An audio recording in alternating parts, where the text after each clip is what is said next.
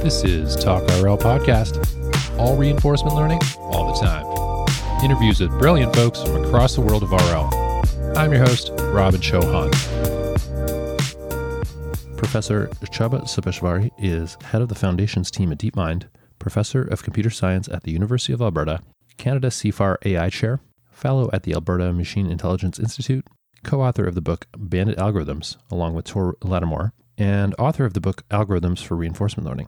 Thank you, Csaba, for being here. Thank you for having me. You've described your research interest as interactive online learning. Can you tell us, when did you decide to dedicate yourself to this field? And how did you come to that decision? I guess this goes back to my PhD years when I first discovered reinforcement learning. And I've been interested in AI, and I saw that reinforcement learning is a very good way to study how to create intelligent agents. So after this, I started working on this, and then since then I've been working on this. Would you say your career turned out as you planned, or are you surprised by how it turned out? Well, I didn't always plan things. So after my PhD, I was working for industry for quite some time. And after that, I came back to academia. And so I cannot say that I was planning everything that happened to me, but things worked out pretty well, I would say. So in your professional life, what accomplishments do you feel has meant the most to you? And has that idea of what's most important changed over your career? I guess from the very beginning, I was curious about what is possible to achieve with algorithms and with what sort of algorithms.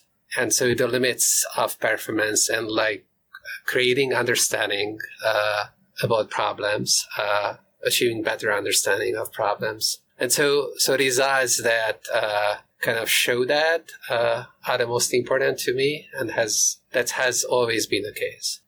Can you tell us a bit about the Foundations team at DeepMind? What is the goal of that team? Yeah, so the Foundations team at DeepMind has been created about a little bit more than 2 years ago. And it's, as the name suggests, the goal of the team is to study the foundations of AI, machine learning, reinforcement learning, create a better theoretical understanding of what's possible to achieve in these fields. Can you say anything about the difference between doing this type of work in industry and academia, since you've seen both sides?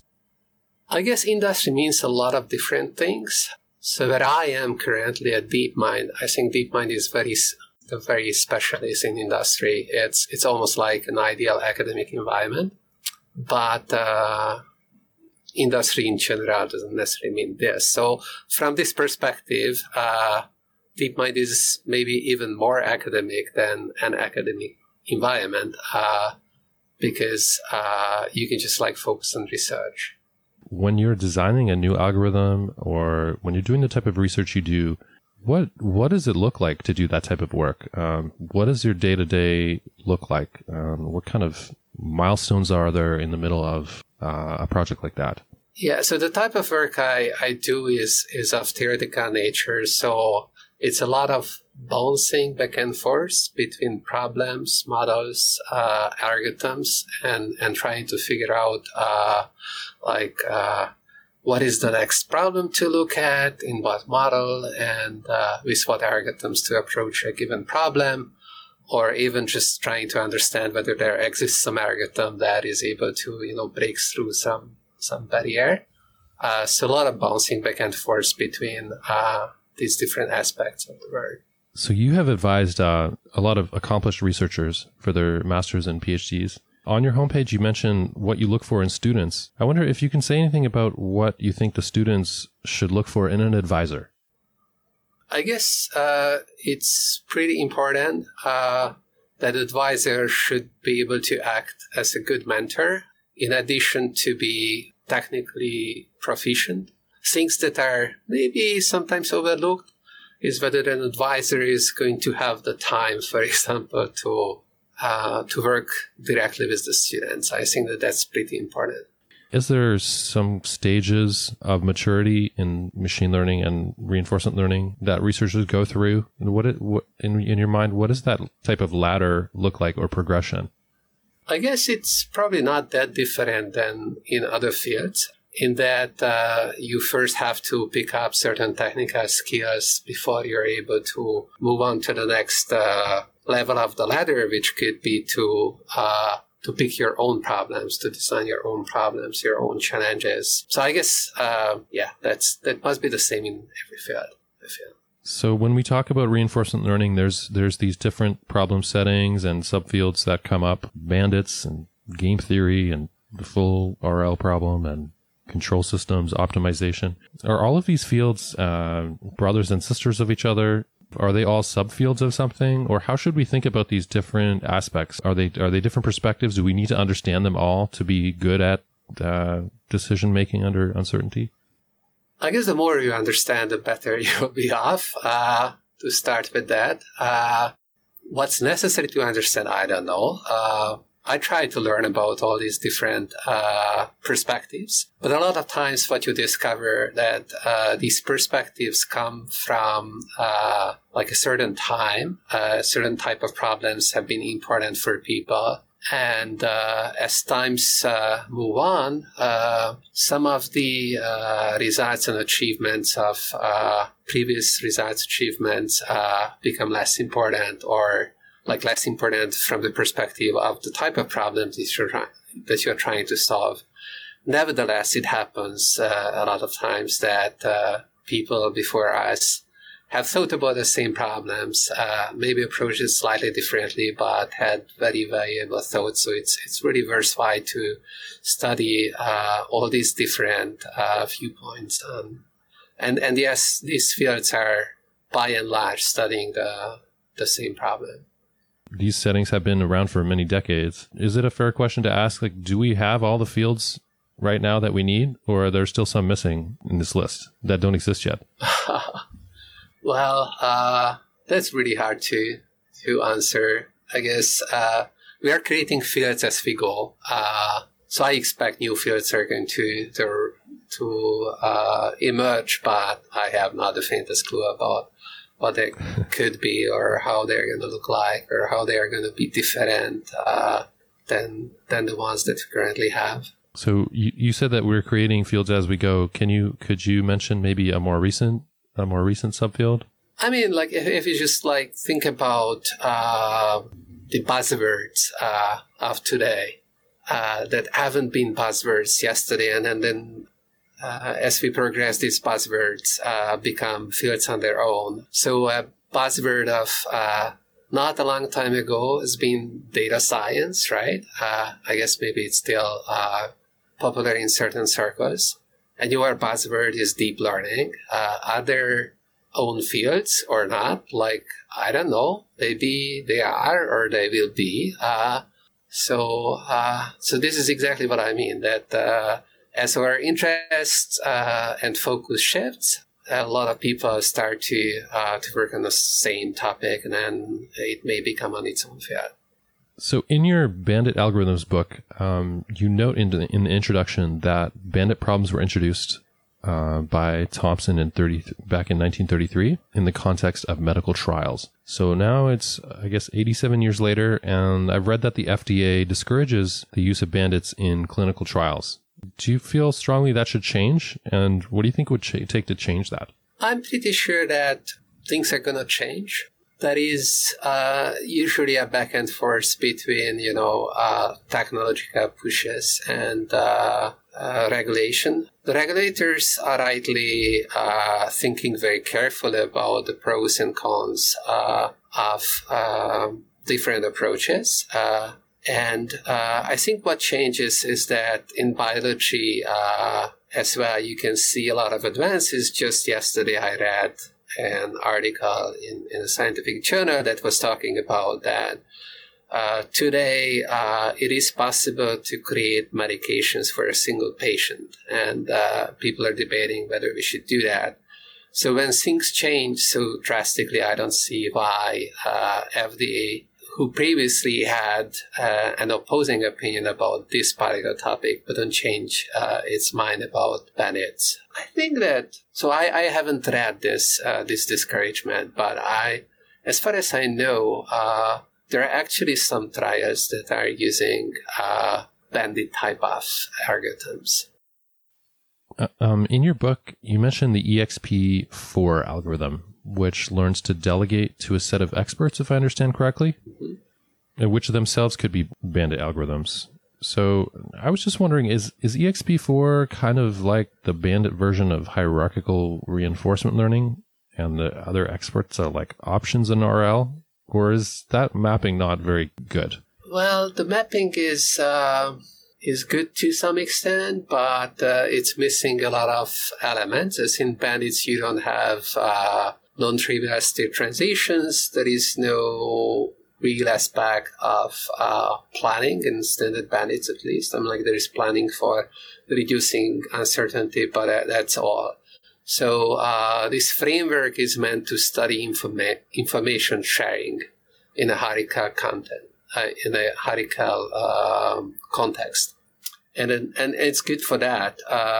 But hierarchical RL has a lot of other aspects that this framework just cannot have. I wonder if like automated methods will ever be used to find improved fundamental bandit algorithms. Is that a sensible thing? Oh, yes, for sure. Why not? With my colleagues at Google Brain, we are actually looking at some of these automated methods to construct bandit algorithms. It's like the thing that you need to understand is that these have different goals. So if you have a set of different bandit environments that you can sample from, then there is a lot of sense to specializing to these set of environments and an automated learning algorithm, perhaps more efficiently than what a human would be able to do, because for a human, it may be very opaque to extract the knowledge required to specialize the bandit algorithms. So it makes a lot of sense to me to do this. And you've said, if I can paraphrase, that machine learning research should reduce emphasis on competitive testing and that the purpose of science is to generate knowledge. Do you think of bandit algorithms that you produced more as inventions or more like their discoveries? Like, is this science or is it engineering? So this question has two parts. I'm not sure how the two parts are related to each other. So the first part was... So I was reflecting something you said, that ML research should reduce emphasis on competitive testing and that the purpose of science is to generate knowledge. So yes, as opposed to just optimizing on a leaderboard, maybe? Right. Yeah, so I still maintain that. I think the purpose of science is really just to generate knowledge, and not just, but like ultimately that's the goal.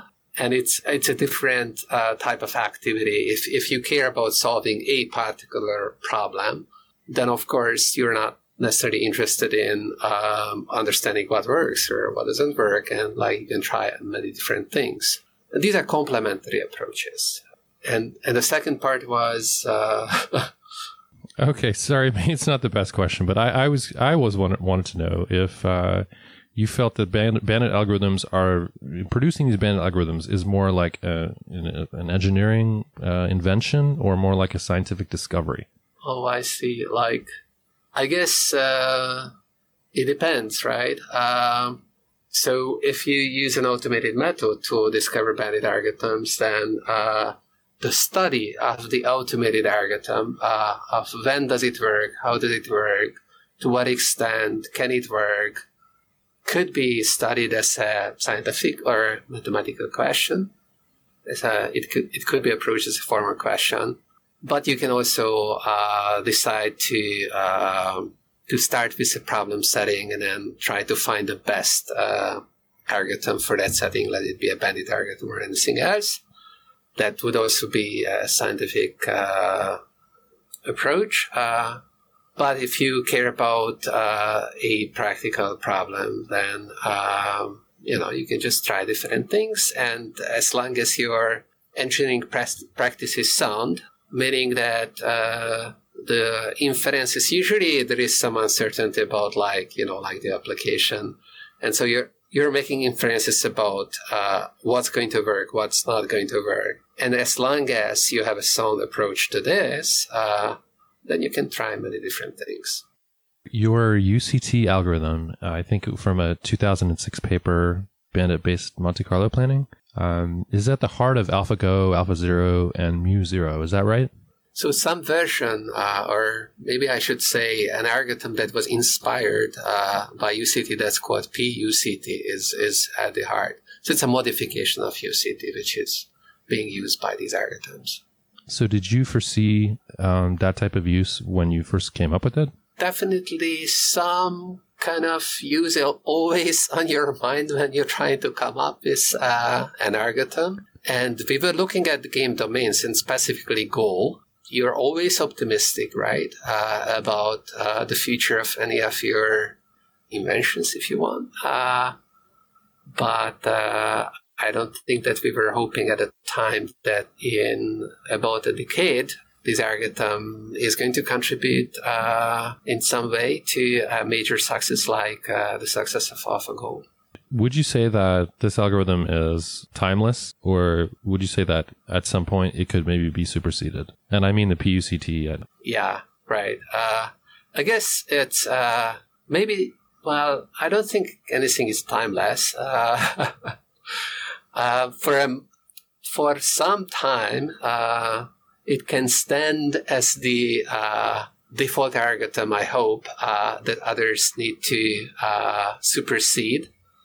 And then it fulfills its purpose. I think that's a sense in which it can be timeless, but just for a while. So it's not timeless. Was it a major effort to develop UCT, or like in retrospect, when you think about it, was it a big project for you or something minor? It was a fun project. It happened when I've been still in Hungary, working with a colleague, Levente Kocsis, and we were learning about bandits, and my colleague's specialty has been learning in games. And he went to a conference on this topic, and he came back and told me that, hey, Csaba, there's all this buzz about these Monte Carlo tree search algorithms, but they are doing it all wrong. Can we do something about this by merging with bandit algorithms? And it's been quite fun to do this.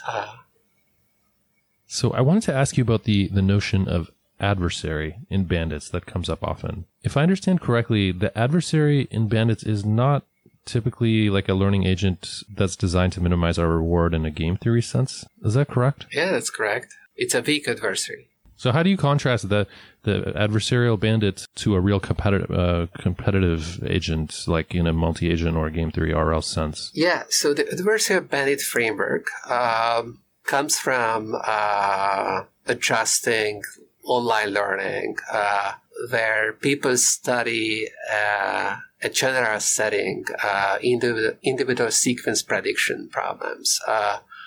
You have a sequence that you need to predict that you're not making much assumption about, and you just want to lift the statistical assumption and see whether you can define a notion of learning in a meaningful way. And it turns out that you can, and then you can generalize this and create this adversarial bandit setting. So this is an attempt to understand what is important about the statistical assumptions that standard learning theory makes very often. Which of these assumptions are essential and to what degree to learning? Okay, so but what if there was a learning competitor that was trying to minimize your reward? Would you say that was also an adversary in this sense? Well, you could say that it would be an adversary, but the algorithms that are developed for this adverse setting are not necessarily good algorithms. Nevertheless, it happens that very often they are, maybe with some extra care and extra modifications. Actually, my colleagues in Alberta and elsewhere as well have been using these adversarial learning algorithms in the context of games to, for example, compute approximate Nash equilibrium. Can you tell us more about the special case of nature as an adversary and how that differs? So nature as an adversary doesn't care about what I do, right? If I have a true adversary, then the adversary is going to watch me, and if it notices some regularity, some pattern in the way I choose my actions, then it will try to take advantage of that. Whereas if I have to compete with nature, nature doesn't care about me, and I can try to take advantage of nature. So it's kind of like a really dumb adversary, if you wish. Like it could be very challenging to compete with, but it's not reacting to you. When it comes to uncertainty in the bandit setting and the RL setting, it seems there's so many different places that uncertainty can arise. And of course, we have different types of uncertainty. And it seems like many methods just kind of bundle all this up together. How important is it for us to distinguish between like epistemic and aleatoric uncertainty in these settings? I think that this distinction is pretty important and quite fundamental. You have to reason about both types of uncertainty. Right, so it's one is concerned with the uncertainty of future events. The other is concerned with your uncertainty about like the nature of the environment that you're exposed to. So you have to reason about both levels of uncertainty, and I think that this is pretty well understood now. So at NeurIPS 2019, Imtiaz Khan gave a talk on deep learning with Bayesian principles. Seems like we're just starting to figure out how to combine these two paradigms in a meaningful way, just in terms of supervised learning. Can you comment on that combination in terms of RL? Like, where are we in reinforcement learning in terms of bringing together the deep learning side and the Bayesian side? Yeah, that's a lot to reconcile. I guess I know more about how the Bayesian side interacts with RL. There are some very interesting ideas there. So Thomson's name came up previously, and he was proposing a very simple idea, which is that you should sample so you maintain a posterior distribution about the possible environments that you might be in, and whenever it comes to make a decision about what actions to take, what you could do is that you just sample from this posterior a particular environment, and then you run your planning algorithm on this. So this could be like a full RL environment. And then you figure out the policy, and then you could start to follow that policy, and you would follow that policy for a while. So this led to an algorithm called posterior sampling reinforcement learning, PSRL, which is a very interesting and highly competitive idea, highly competitive algorithm, still, there is a lot of things that are unknown. So sampling from a posterior may not be easy. Usually, this is riddled with huge computational challenges. So addressing those challenges is one important topic. Then you can even go further, and you can ask yourself, is it really important that I sample from a posterior distribution? Or what type of distribution should I sample from? What is important about these distributions? So there are many intriguing questions here. And I expect to see a lot more to come on this integration front. And of course, at any point in time, if you need function approximation, then you can throw in some neural networks here and there, and make everything more complete in that way, and maybe more flexible. So, there are indeed many interesting ways you can combine these ideas, and we just started to explore them. if you had to describe what is missing from RL today to allow it to fulfill a complete vision of what it could potentially become, why is RL limited right now? Why is it still mostly in the lab? I guess RL deals with a scenario which is more complex than the typical scenario where machine learning have been used. So sequential decision making under uncertainty. And because of that, deployment is harder. So that's one aspect. Another aspect of the problem is that, of course, the space of RL problems is so huge that you can always find really, really difficult instances in it, which may require, if you care about those specific instances, some special approaches, right? So we have a number of performance limit lower bounds for different RL settings that clearly tell us that without structural assumptions, further assumptions, you can't hope to do very well. So at times, it's even unclear to me whether we should blame the current algorithms or we should just blame our bad luck that the space of RL problems is so large. So is that why we keep seeing new algorithms coming out all the time? Yeah, I guess that could be one reason.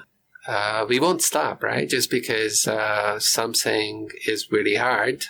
So people are inventing new and newer things. Is much in RL fundamental and timeless? If we go into the distant future, or I was thinking in an advanced alien civilization, would they agree with us that these are the basic building blocks of decision making and intelligence? Or are some of this maybe accidental? Or is there no way to know? I guess I don't know about the aliens, but I feel that this is kind of the same as in mathematics in general. The closer you stay to simple problems, the higher the chances are going to be that you're going to find something fundamental that is borderline timeless, right? So the Cauchy-Schwarz inequality or whatnot, something really simple and core to many of the things that we do is not going to go away anytime soon. So the question is whether, for example, Markovian decision processes, as we know of them today, are fundamental or not, whether they're going to be viewed as foundational building blocks. I guess they are still, I would say, pretty simple. And as such, there could be some really valuable ideas there in their simplicity. So I guess my hunch is that there is something that is core and foundational about these frameworks that we are studying currently. I was present at the NeurIPS 2019 RL Social, where there was a small group of people that you were part of, and you were congratulating an OpenAI researcher on their Shadowhand and Rubik's Cube work, that very impressive project. And I also heard you say that you felt disappointed that they needed to use markers on the hands. I wonder if you can share a little bit more about that comment with our listeners of why that was important to you, why you felt that way about it.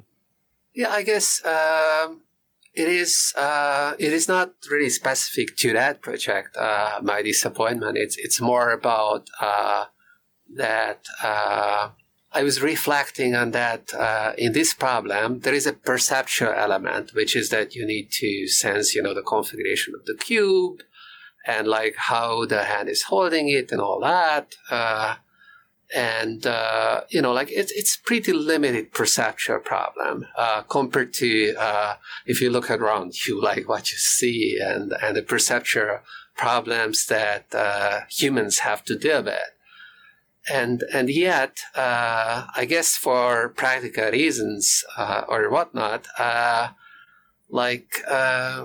these researchers, these great people at OpenAI were forced, I guess, to instrument the environment in such a way that this perceptual problem didn't need to be dealt with in its complexity.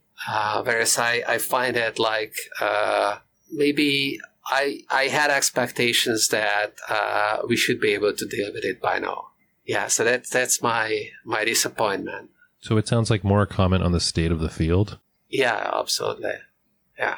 It clearly, bandit algorithms have been applied in practical applications for some time and been very successful. It seems maybe that's quite a lot less true for the full RL setting, yet it seems to have so much promise.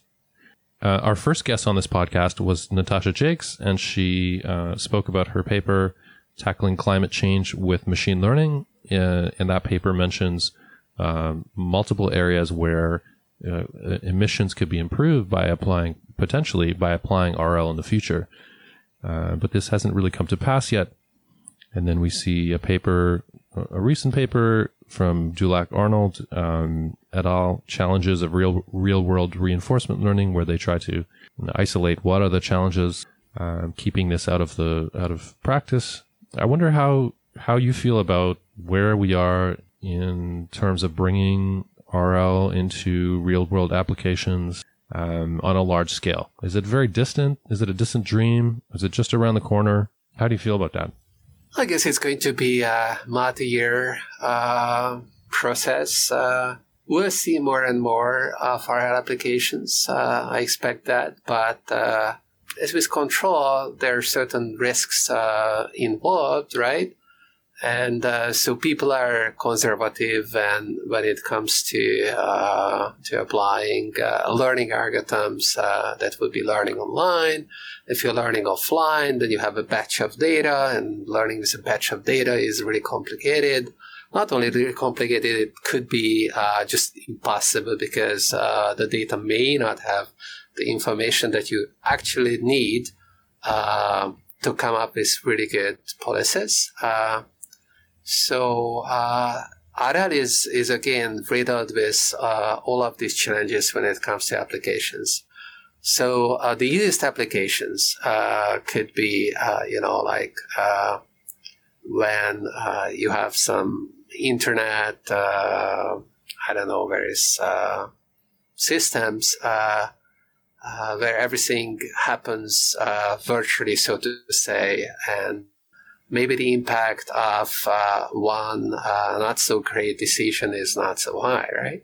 So I guess I expect more applications to come, but I don't expect that this is going to be happening like as a windfall or something like that. Do you think that model-based RL is critical to getting real-world systems working and safe? I don't know about that. It depends on the application, I guess. Model-based RL is a great idea, but it's not without any problems. I don't know the answer. Do you have any comments about time in model-based RL? Like, it's always struck me as restrictive that the standard model is a one-time step model. And if you have your time scale very small, then it could be modeling such a small amount of time that makes it hard to model in a longer term. I guess people have been looking at multi-step predictions and compressing time or abstracting time in various ways. So hierarchical RL and various approaches to that. You can easily imagine models, and people have been looking at building models that make multi-step predictions out of time. It's not trivial to do it, right? Because are you staying on policy? Like for what is the thing that you're trying to predict, right? I guess we'll keep trying. I agree that it's an important aspect, and maybe it's receiving less attention, but maybe it's because it's more complicated to come up. So it's more complicated this problem, and as a result, it takes more time to come up with the sort of right ideas for this setting. I guess we have the Predictron paper from David Silver and company that seemed to be abstracting time away in some sense. I actually didn't follow that entire paper, but I tried to follow it. It seems like they overcame the single time step issue and found some way to make time abstract, which seems very appealing. Yeah. I guess there are a bunch of papers. Even before that paper, people been talking about compressing time and abstracting time. Do you have any comments on explainability in RL? Like, do you feel like explainability is absolutely required for practical systems? I think it depends on the system. For some systems, it's going to be required, but for others, not so much. So I think explainability is an important topic, but there will be lots of problems where explainability is not strictly required. And also explainability is, it's relative to who you are explaining to. So what does it mean that you explain something, some decision that was going on? It means that whoever you're explaining to is going to accept the explanation as the explanation.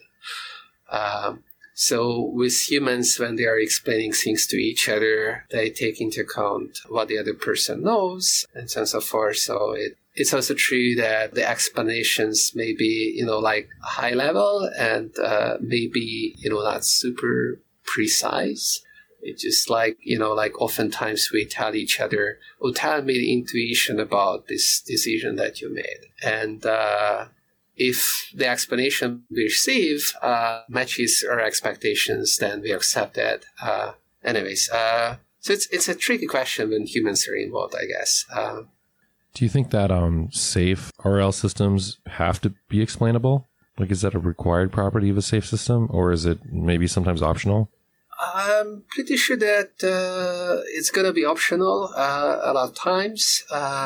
But safety is going to be also critical, whether it's an RL system. I guess for RL systems, it's even more complicated than for any other systems, because you have a sequence of decisions that you make, and then maybe those lead to a garden path that you never ever enter except for once in a lifetime, but it could be highly costly and could have bad consequences. How do you know that that's not going to happen? It's a very important topic, and it's good that a lot of people are looking at it. Do you think AGI is worth discussing these days? Why not? So, do you think of AGI as like something very abstract that can never be fully attained, like an asymptote or something? Or do you think it's something that can really exist at some point? I guess discussions are important no matter what, at a very high level. So the idea that you should increase generality is a really, it's a very appealing idea, of course. At the same time, we also know that generality could come at some price. So the whole idea of that you want to be as general as possible and not compromise performance is a really intriguing one. I think that what we see from the history of AI is that people at times were trying too hard to over-specialize too early. So it was an instance of premature optimization, and that's a mistake that it is easy to fall into. As such, it's really interesting to see that these days you have all these learning algorithms that are achieving things that we couldn't imagine achieving not a long time ago. And they're even more general, right? So by increasing generality, you can be better. That's a very intriguing idea. But of course, it's not true in the worst case sense. So you have to find the right way to navigate this space, and I find this quite interesting. Can you comment on the role of reinforcement learning on the path to AGI? What is the relationship between these two? Reinforcement learning is just a learning algorithm for a specific situation where you need to make decisions in a sequential manner, and there is some uncertainty involved. To me, that's really fundamental to intelligence. And if you want to abstract away a lot of details of intelligence, then maybe one simple model is just to say that you want to solve as many reinforcement learning problems with a single algorithm as possible, right? So as such, I think it's quite foundational to AGI or whatever you want to call it. So AI research is very open these days and it's being openly published in general. Then we saw OpenAI limiting the publishing of GPT-2, and they released it over only after some time, and they cited risks. Do you feel like publishing in RL should continue openly for the foreseeable future, or do you see a future in which at some point it's not safe to do that? Right. So it's my personal opinion that we should keep science open, and that's our safest bet. And humanity has a history of being able to deal with new information that is generated by scientists, and not without any problems, but things work out well. And so I'm quite optimistic. I would take an optimistic stance on this, and I would say that we should keep publishing openly. Of course, there are some risks. Then, like in specific cases, you might override this rule. But I think in general, we should aim for an open publishing model.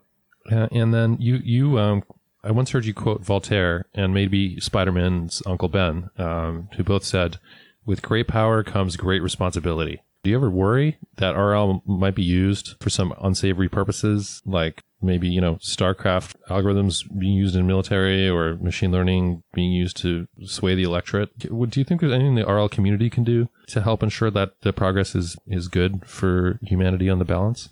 I think the RL community has responsibility of sharing information about the progress it makes and inform the public about the potential ups and downs of all the advances that are being made. At the same time, as a researcher, like your everyday work, you have to decide whether you're gonna continue on your career and then pursue research, or you're gonna maybe contribute in other ways by working on keeping everyone else safe. So I think that we have roles for, these are both bona fide nice roles, and everyone should decide for themselves about what they think their role should be, and you can, of course, go back and forth as well, if you wish. So these bandit models with the rewards are probably running a large part of e-commerce. If we thought about these bandit rewards, if we included some notion of externalities, which often get ignored, like environmental or social impact, maybe, all of global commerce could kind of become a little more green or a little more clean or a little more ethical. I wonder if you think that there's a place for an idea like that. Oh, absolutely. I think that companies who are employing algorithms like this are already thinking about this. I think that it's already happening. Great. There's been a lot of discussion about failure modes for very simple rewards, like optimizing for engagement on social media, leading to extreme content. I wonder if do you have any opinions on how we could avoid these unwanted outcomes from those systems? Yeah, I'm not an expert in these specific topics, right? But clearly, when there are feedback loops, and this is about feedback loops, right? So you're designing an algorithm that is going to lead to some consequences, and as a result, things change and the algorithm drifts, and things can go really bad. So we should always think about the feedback loops in the systems. And I think this is again happening already. And I think it's the interest of the companies as well to take care of all of these risks, right? So if they want to survive in long term, then it's in their benefit of not causing this really unfortunate unfolding of events. Could you maybe contrast approaches to RL at DeepMind versus maybe what other institutions or labs are doing? Is there like a certain DeepMind way or perspective or approach? I think DeepMind is representing maybe not evenly, but quite a bit of every aspect of how you can approach reinforcement learning and machine learning problems. It's a big company, so I don't think of DeepMind as just an entity that has some very particular angle. Of course, DeepMind being part of Alphabet has access to huge compute and resources, and just this fact is going to mean that you will keep seeing papers that heavily use these resources. But I think that's okay, because it's all about exploring the space of possibilities, exploring what's possible. And so once you have access to these resources, then you should try to take advantage of that. So can I ask you, what are you focused on these days personally, work-wise? I'm trying to focus more on exploration in reinforcement learning. We just finished with my colleague, Thor Baltimore, this book on bandits. So trying to move a little bit more towards the RS space. And model-based reinforcement learning, how to use side information in reinforcement learning, how to deal with bottom-up specification in reinforcement learning. These are the topics I look at currently. So aside from your current work, are there a few specific trends in RL that you find super interesting at this moment, very recently? Yeah, I really like the works where people start to look at simple PumpDPs. So PumpDP is this partially observable MDP, and in these simple models, you're not observing the state directly. So maybe there are a few states, 100 states or whatnot, but you make observations on the state, and then you observe maybe an image, which is a very high dimensional quantity. And you try to design algorithms that don't break down, even though the observation space, the possible observation space is humongous, right? The underlying state space is small, so you try to discover underlying irregularities and take advantage of this. So there's been a number of papers that came out on this, which are really nice. I have one last question for you. DeepMind has been around now for 10 years. Can you help us imagine what reinforcement learning might be like in another 10 years? Oh, gosh. I have no idea. I hope that it's going to be as popular or even more popular than today. But we need a lot more new ideas, I guess. Hierarchical RL, dealing with partial observability, taking those actions to just collect information. We need a lot more research. So I found your name appears as Prince Csaba in Hungarian mythology, meaning a gift from the heavens. I want to say this has been a real gift to myself and our listeners. Thank you so much, Csaba. I thank you.